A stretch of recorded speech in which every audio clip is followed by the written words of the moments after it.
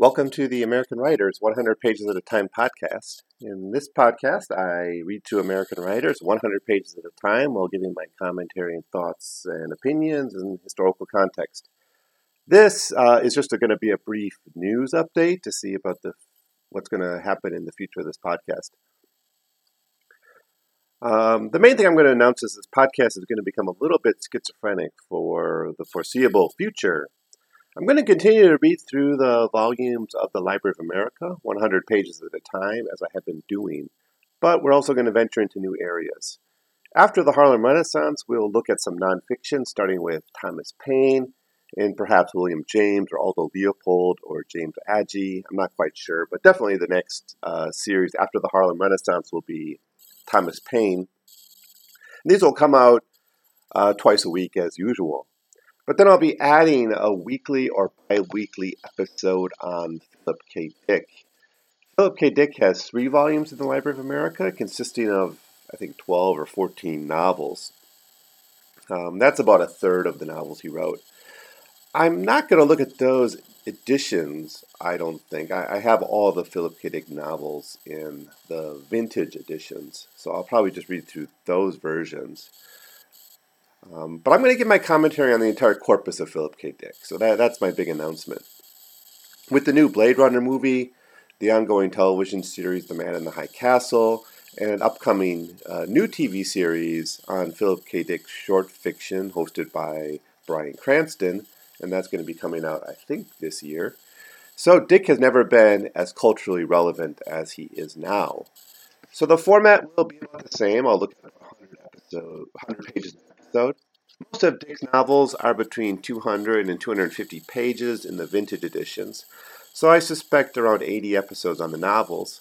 We'll also have his stories, which will be another 25 episodes. And if I feel like it, we can look at the exegesis at the end.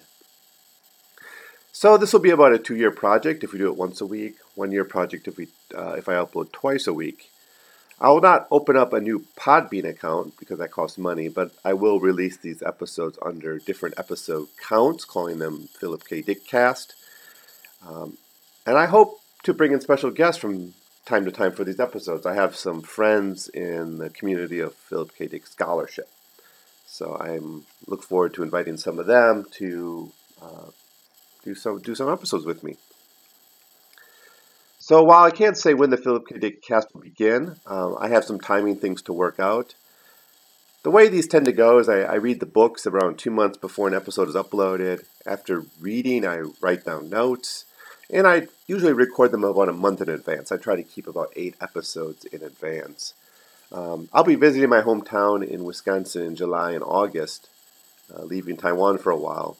But I don't plan to record new episodes while I'm there. I'll do some reading, but my microphone in the setup is a bit bulky. I don't want to carry it across the seas.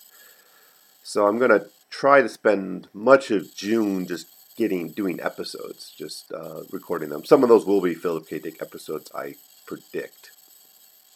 So I'll spend some time in the next few months really trying to get above the curve, which will allow me to expand into this new project at the same time.